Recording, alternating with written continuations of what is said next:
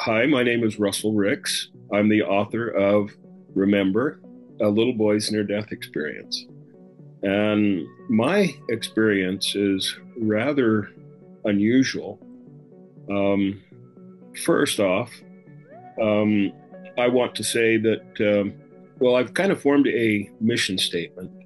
I believe that God gave me the challenges and difficulties and disabilities that I have has allowed me to struggle through those challenges so that I can learn to be more compassionate, more loving, and kind to others with difficult challenges similar to mine or challenges in general.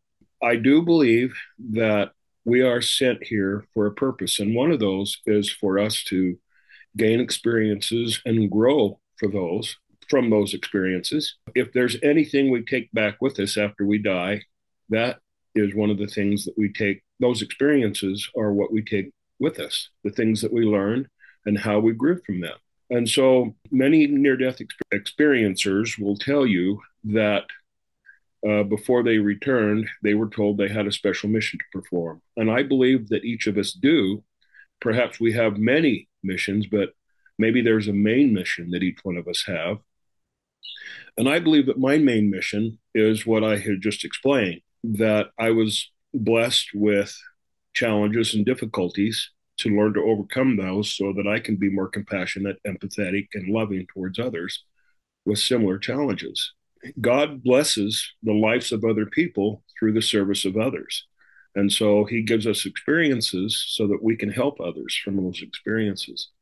And to start off with, I want to share with you that I was born with a neurological disorder. I actually have two main disabilities. One is a severe hearing loss I was born with, and that made communicating a little challenging for me throughout my life. It has made that. I was also born with a neurological disorder called complete agenesis of the corpus callosum. And to put that in layman terms, agenesis means that there is something not right, not normal, or something wrong with a particular part of your body. And mine is neurological. The corpus callosum sits between your left and right hemisphere of your brain, and its purpose is to provide an information superhighway between both hemispheres. I was born complete agenesis means I was born completely without one, as far as they can tell. And so the corpus callosum forms about 180,000 to 200 million, 180 million to 200 million nerve connections to both hemispheres. And mine does not exist, and yet I'm high functioning. How that's possible is while the brain recognized the corpus callosum wouldn't form, it created random connections called Probst bundles. And I was lucky enough to have it form strong enough that I'm high functioning with quirks. And throughout my life, even into my adulthood, up until the age of 50, when I finally got an MRI scan to get to the bottom of this, I struggled with communicating with other people, and I couldn't. I prefer to be self-employed, but there has been occasions through my life where I've had to have a secondary job, and I've had difficulty holding down a second job until after I got my MRI and was able to get some therapy. Then since that time, it hasn't been as challenging. And I'm sharing this with you because my near death like experience, and I call it a near death like experience because I'm not sure. I did cross the veil, but I'm not sure if I actually died. Mine was more like an out of body experience, but it was very, very near death like. The traits, the common similarities are there, many of them. So my experience is based off of my struggles with these disabilities that I've had struggled with throughout my life. Um, First, before I share that experience, I want to share something with you that happened to me when I was very, very young. Perhaps it was even before I could talk, actually, because I remember how difficult it was for me to communicate with my family when I was trying to ask them, who are these people dressed in white who are coming into our home and surrounding mom when she sings to us? My mom had a beautiful, professionally trained high soprano voice. She even studied in Hollywood for a few months. And Warner Brothers had accepted her audition, and she was going to go on to be an actress and a singer through Warner Brothers. And their voice instructor told her, though, that her acting and singing career she had to be 100% with that, and her family came second. She had to put her family on the back burner. Mom didn't like that, so she came back home to Idaho, went to Ricks College, met my father. They got married, raised 7 kids.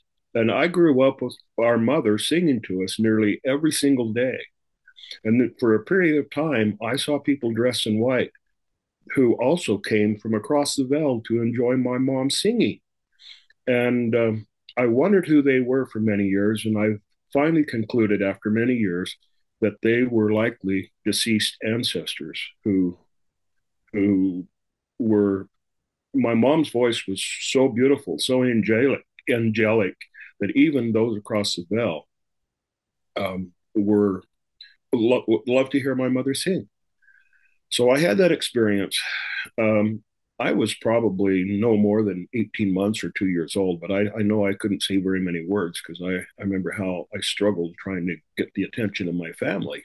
And it just seemed like you I wondered if they could even see him. They probably could. When I was 8 years old, now I'm a member of a Christian faith, a prominent Christian faith. And in our religious faith, we believe at the age of 8 years old, that's around the age when someone becomes accountable for their mistakes. You become responsible. You're no longer in that innocent age. You're growing out of that. This is the age when my Christian faith believes that baptism is necessary and not before that. So I remember having my baptism, and at my baptism, I remember feeling some very special feelings that felt peaceful and calm and loving and like a warm blanket and a warm feeling in my heart. One night prior to my bedtime prayers, I was thinking, my birthday is in July. And because of my difficulty with communicating, my parents recognized that I was socially behind um, from my peers. I was far, far behind developing socially. And so they held me back. I didn't go to kindergarten. I didn't go to first grade when I turned 6. It was 7 years old. I was 7 years old when I went to first grade. And I remember thinking after that horrible experience in my first grade year, I got beat up quite often. And if I wasn't beat up, I was abused emotionally, made fun of, and not treated very nicely. My first grade teacher would literally bust yardsticks over my head frequently, partly because I'm left-handed and stubborn and I wouldn't switch to the right hand. But I had difficulty communicating with people, and I seemed to get on their nerves or annoy them somehow. And my attempt to make friends would backfire on me, and I'd get beat up. And so I didn't want to face another year of that. And a few weeks before school, after having my birthday, turning 8, and I had my baptism, I begged my parents to let me stay at home. And they says, no, Russ, you have to go to school. It's the law. I was just terribly frightened of facing that again. So on my knees at bedtime, I was thinking about my experience that I had when I was really young. And I thought, well, my parents aren't going to help me. And if that experience I had when I was an infant was real, when I saw those people dressed in white, that experience, that what I felt at my baptism was God, then God has to be real. And if anyone can answer my prayer, he can answer my prayer. And so I got on my knees and I pled with God. I said, Heavenly Father, I can't face another year of school like this. And I'm begging you the only way I can see out of this is either you've got to take this abuse away somehow, or the only other option I can see is take me away. And I said, I know it's wrong for me to take my life. My parents taught me that we're not supposed to do that. And I don't want to do that. But I know that if you take me, it's okay. So I beg you to end my mission here on earth, whatever it is, and just let me go to the other side where I know I'll be safe. And I climbed in bed in tears. And just before I um, sank into a deep sleep, it was like I blacked out. And the room started to spin, and my bed started to spin. You know, that kind of feeling that you're going to have like before you're going to pass out. And the next thing I knew, I was above my body, looking down at my body in bed, uh, resting peacefully. And I thought, man, this is weird. How can I be two places at once? This must be a conscious dream or something, because that's impossible. How can I be two places at once? And so I was thinking I was having this really cool dream, and above me, this tiny bright light appeared from a distance, and I felt drawn to it because of the love that I felt coming from that light, like a magnet. It felt like I was being pulled to that light like a magnet. And I was thinking, well, I'm just going to let this happen. I don't want to wake up. So I'm just going to see where this goes. This is really cool. Thinking still that I was having a conscious dream. Now I know I was having an out of body experience. And I was, it seemed like I traveled for some time, but I couldn't really put a cap on a time frame. There was no sense of time really. I I went up through the roof of the house and went up into the stars and past uh, universes and eventually and many stars, and eventually found myself coming to as I came towards this light, I saw a planet start to form, and they were surrounded by clouds. And as I got near the clouds, they parted like a tunnel. And I didn't have a tunnel experience like many describe it, but the clouds themselves kind of parted like a tunnel until I found myself coming down into this world, this unearthly world.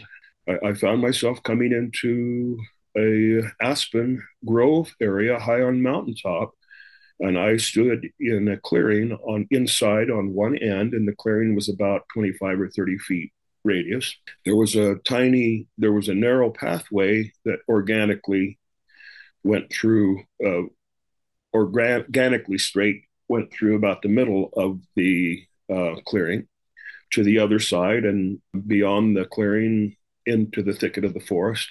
And I sensed that I was in some kind of a spiritual plane. And at that moment, and I felt that love had increased even more, that people describe that feeling of the love of God. I felt that sense. And at that moment, I realized, hey, my prayers really answered. God really did answer my prayer. And here I am in this beautiful aspen garden grove. And it was like everything, the trees, the grass, the flowers that I saw, everything around me, of all this forest plant life, it was like light from each um, plant life was coming from within. Also, what was interesting was each form of plant life, the grass, the flowers, the leaves on the trees themselves, the bird singing, the even the sky, everything was alive, and each had its own vibration, and each vibration had its own sound. And if you've ever listened to an instrument called a theremin, which is a glass instrument, and the closer you put your hand to that instrument, it's an electronic instrument. It creates a sound. The kind of like, you've heard the intro to if you've heard the intro to Star Trek, the old Star Trek series, do do do, do, do, do, do. It was kind of that sound quality. And then, so each form of plant life had its own vibration and together created this unearthly, beautiful, not weird, not eerie, but beautiful, heavenly, harmonious symphonic music.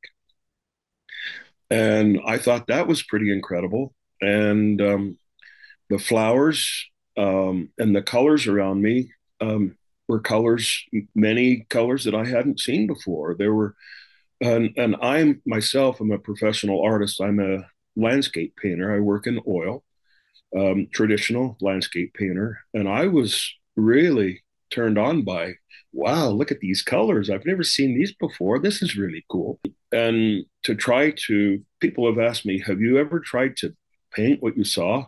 Yes, I have. But the honest truth is we here on Earth do not have the color palette that what I saw in heaven in the spiritual plane. So it's impossible. But in my attempts to try to create a spiritual type um, image, um, or try to create what I experienced, I I try to get kind of a spiritual sense in my work when I'm painting aspen groves. And whether I did that or not, I don't know. But I think so a little bit. That's about as close as I can come to what I experienced, really, because we just don't have the tools here to create as an artist what we experienced on the other side. Um, anyway, um, also while I was in that um, grove, I experienced the creation. Not only did I witnessed the creation from how it began um, to how the earth was formed and how we were formed, and it was like I was actually there. It was like I went back in time and I actually experienced it. And it all happened in an instant. And I was getting this incredible download of information from the spirit. And it just blew me away. And I said to myself as an 8-year-old child, wow, this is really cool. I mean, I'm smarter than the scientists on Earth. I can't wait to go back and tell my family what I learned. Of course, when I was sent back, it was all blocked off, but I couldn't remember the details other than knowing that I had an incredible intellectual, spiritual download experience, and I also can recall that someone says, "Well, what can you remember from that experience?" Well, the creation was done by the power of God, and it was the faith played a big role. God's faith, God's power, and God's faith played a big role in the elements um, being accepting God's command and doing what God asked them to do, and to create the worlds that we have and the universe that we have. Now, moving on.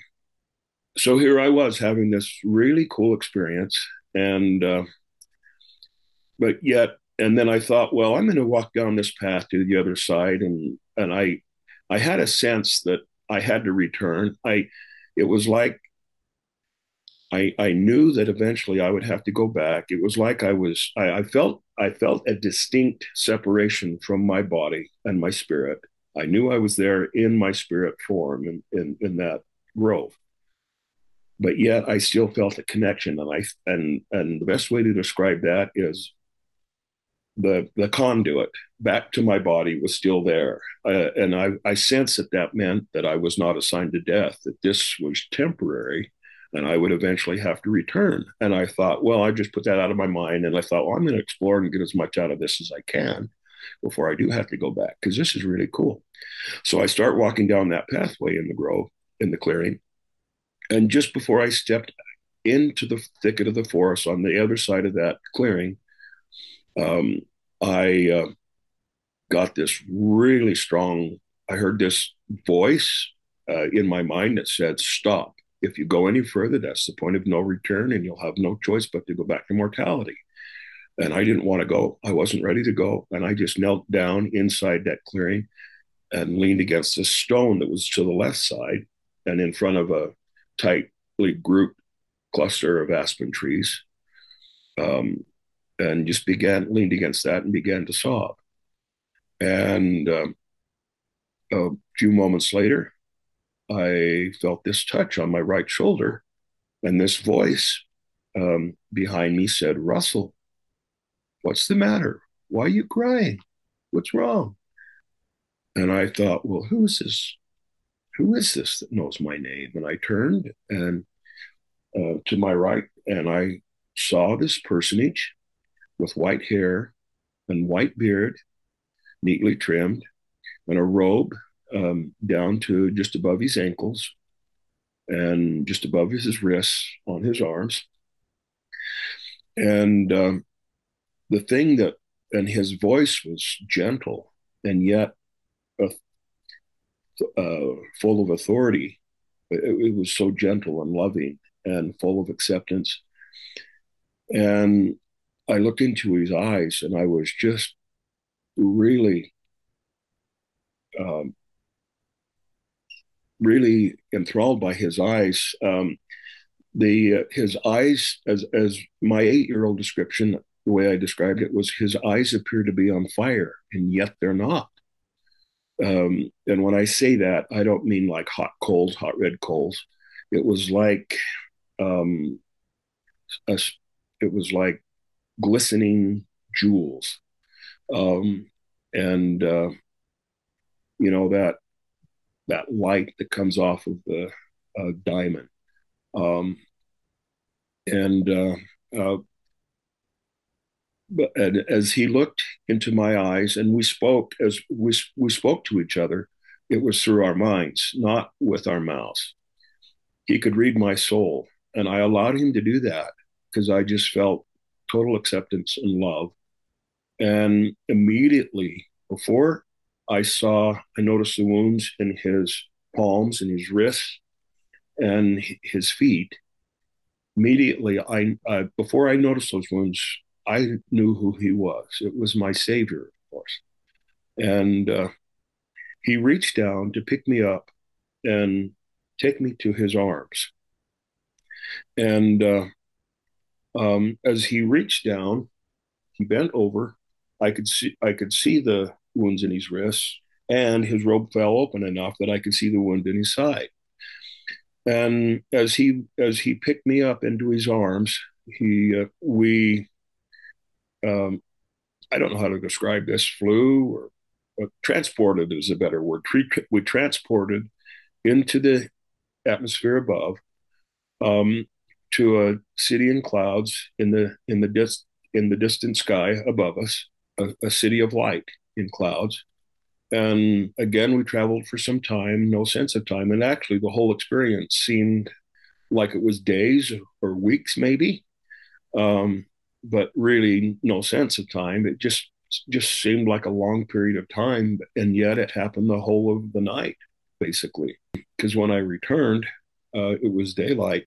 We traveled to the city of light, and as we drew close, it appeared to me looked like the buildings were constructed of gold, a heavenly gold material of some sort, and the wall around the city and the street were paved in gold. And two buildings looked very familiar to me. One, by the way, I'm a Latter-day Saint, from the Church of Jesus Christ of Latter-day Saints. Some people refer to us as Mormons, but that's a nickname that non-LDS gave us. The name of the church is the Church of Jesus Christ of Latter-day Saints. So one building looked like a temple it looked like a building that resembled the Salt Lake Temple. The other one looked like the old Pioneer Tabernacle adjacent to it. Right now, both of them are under construction. But these two buildings were very familiar to me because coming from Idaho, when we would travel down south, we would often stop at at the LDS Temple Square. And this became a fun family tradition for us. And I enjoyed going there. Well, these were symbolic of something that meant something to me. Now, I want to say this, that I believe that, each of us who have near death experiences, we come from all walks of life, different religions. Some are not religious at all. Some are raised in atheist backgrounds. Um, and I believe that but we all have these experiences across the board as the researchers have done their research. They've discovered that people from every walk of life have near death experiences. And even though they come from these different cultures, these different traditions, there are many, many similarities in a near death experience. Um, and instead of seeing Christ, they might see Muhammad or Buddha or something like that. You know what I mean. I believe that God takes each of us where we are at, uh, our background, where we grew up, what we understand, what we understand spiritually or believe spiritually, and He takes that and gives us an experience, a near-death experience. So that is why they're varied in that way, even though there are similarities that line up, that shows that this person had a near-death experience also, because everybody has these common similarities, many of those or some of those. So in my case, being a Latter-day Saint, this is how God communicated with me. So He took me into the building that was like the Mormon Pioneer Tabernacle, and we sat down on a pew. And He said, "Okay, Russell, let's talk about it. What's bothering you? What's wrong?" And He put His arm around me and pulled me to His side, and wiped my tears with His sleeve. And I said, "I know I'm supposed to go back, but I want to stay. This is my home here. Why can't I stay? I love it here and I'm safe here." And the Savior says, "I know, Russ. I know how you feel, but you have things that you need to do." Um, and uh, and He says, "Because of what you did here before you were born, you are very blessed." And He proceeded to tell me that I would be a father. And by the way, I have 14 children. I have 7 biological children and 7 stepchildren. And no, I'm not a polygamist. I'm remarried, so we have a blended family. So I am very blessed in that way. And he proceeded to, and it was almost like I was having an experience before I was born. He said, "You're going to be born into a family with good parents that will teach you about my gospel." And and He says, "You will come to believe in the scriptures and have a strong faith in God and in me, Jesus Christ. And also, you will believe in the prophets of old and prophets of modern day. So you're going to be born into this wonderful family." And I believe, so here I was having an experience in the present with Christ and in the past, kind of at the same time. So I was kind of experiencing both. And I believe that each of us, before we come to earth, we are filled with so much anxiety. Perhaps we were given lessons of what it would be like on earth and some of the things that we would experience, some of the challenges that we would have. But we would have to experience those in a physical body, which we had not experienced yet. And so I think each of us were feeling quite a bit of anxiety before it was our time to come to earth. And so before that moment we were born, I believe that God Himself gave us a personal interview to comfort us. One last little bit of, "Hey, you can do this," kind of like thing before we come to earth. And so here I was re-experiencing that. So He made several promises to me and reassured me. I said, but what if when it is my time to go back and I do die, what if I've messed up so bad that I'm not worthy to come here? I'm here now. I was just baptized. My slate's clean. Why can't I stay? And the Savior laughed and said, Russ, I've taken care of that. That's why I died for you. And I willingly did that because I love you and all your brothers and sisters. And so it's taken care of. All you have to do is be a good boy, follow me, obey my commandments, and everything will be fine. You'll be okay. Just hang in there. And he says, I'll see you again. And then after making several promises to me, I took confidence in what he shared with me. And he says, it's time for you to go back. Are you ready? And I said, yeah, I guess I'm ready. And he said, but before you go, I want to make one last promise with you. I promise you that I will always be by your side and throughout your life. And from time to time, I will personally send messages of my love to you and let you know that I love you, that I'm right there. And you know what? He has done that. I'm 64 now, and I've had many experiences where the Lord has definitely kept his promise. And when he makes a promise, he will not go back on it. And that is what's kept me going throughout my life, despite my difficulties.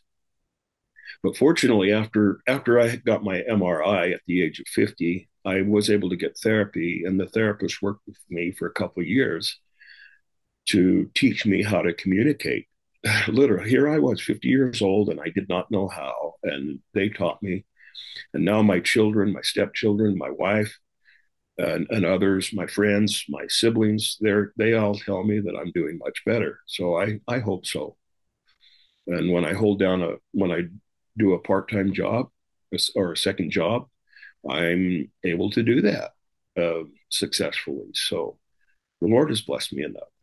Um, so then this after that experience, the Savior took me back to that grove where my experience basically began and placed me down on that path. And we gave our last embrace and kissed each other. And then I walked down that path to the other side of the clearing, and it got darker and darker and darker as I walked past that clearing. And then I woke up in my body. I didn't really experience anything other than just waking up. And, some people might say, oh, you just had a dream. But why did I have an experience that was so similar to a near death experience? Because I would think that if it was a dream, it, it would be more random than that and not so much clarity. And would I feel the love of God like I did? And I knew nothing about near death experiences. This was 10 years before Raymond Moody's book, Life After Life, came out. Well, almost 10 years. I was born in 58. I was 8 years old when the experience happened. So it was 1966. I think his book came out in 75. And so all I really had to rely on was to try to understand what happened to me. So, but 10 years later, I discovered Raymond Moody's book, and I read that, and then I read Life After Life and Betty Eadie's book, Return or Embraced by the Light, and many others after that. And I thought, well, what? Wait a minute here. I didn't die, or at least I don't think I did, and yet I had this experience very much like a near death experience. Why? Why did this happen? And I then after my first marriage ended, I was married 15 years, and I moved to Utah from Idaho, Rexburg, Idaho, where I grew up. That was in '97. A couple years after that, I discovered this group called Ions, and there was a local chapter in Salt Lake. And I discovered that they were sharing experiences, and I found other people that had a similar experience. And so I started going to those and realized more and more that, hey, this really did happen to me. And now researchers say that they call what happened to me, even though I had an out of body or spiritually transformative experience. I mean, there's lots of labels that people put on that. Even the scriptures call it caught up by the Spirit, carried away by the Spirit, caught away by the Spirit. Um, uh, Whatever label you want to put on that, now I know that what happened to me was definitely authentic, and it wasn't just a dream. It was definitely inspired, and uh, God's hand has definitely been in my life. And so when I returned as a little boy, the abuse that I suffered at school still continued, but I had one thing um, that I didn't have before, and I knew that God was with me. There's one thing that I was blessed with is that feeling that I felt in God's presence, that love of God, that indescribable peace and love and joy, overwhelming joy that you can't put into words.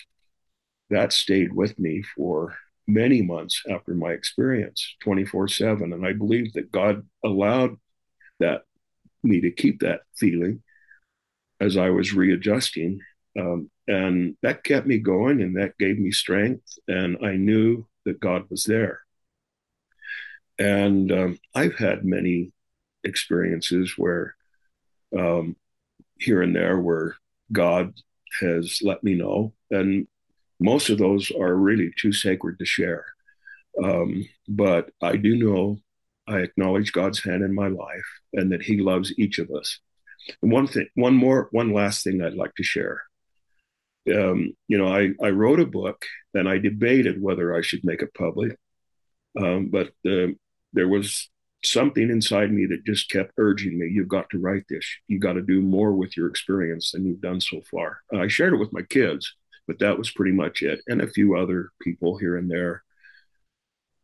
But I didn't share it with everybody because back then people thought you were a kook, and so this was something very personal and sacred. But when that prompting kept urging me, I finally decided, well, I better write it down. And I started writing the script and I approached a publisher. And as I wrote a little bit more, I would come back to the publisher and they said, well, maybe this will make a book. And then, oh, about a 5 year period, one day as I was just about to say, no, I'm just going to write it down and have it for my posterity. That's it. They called up and says, we want to sign a contract. And I had been praying, asking God for an answer. We decided that was the answer. So we went forward. Again, my book is called Remember, A Little Boy's Near Death Experience. And on Amazon, there is a file that calls it Remember, A Personal Promise from the Savior. That was the original name. But last minute before it went to press, they changed it to Remember, A Little Boy's Near Death Experience. Or you can order it on cedarfortpublishing.com. Or for me. And anyway, one last thing. If you're interested in my artwork, you can go to russellricksart.com. That's RUSSELLRICKS.com. Thank you. I enjoyed sharing my experience with you. And if you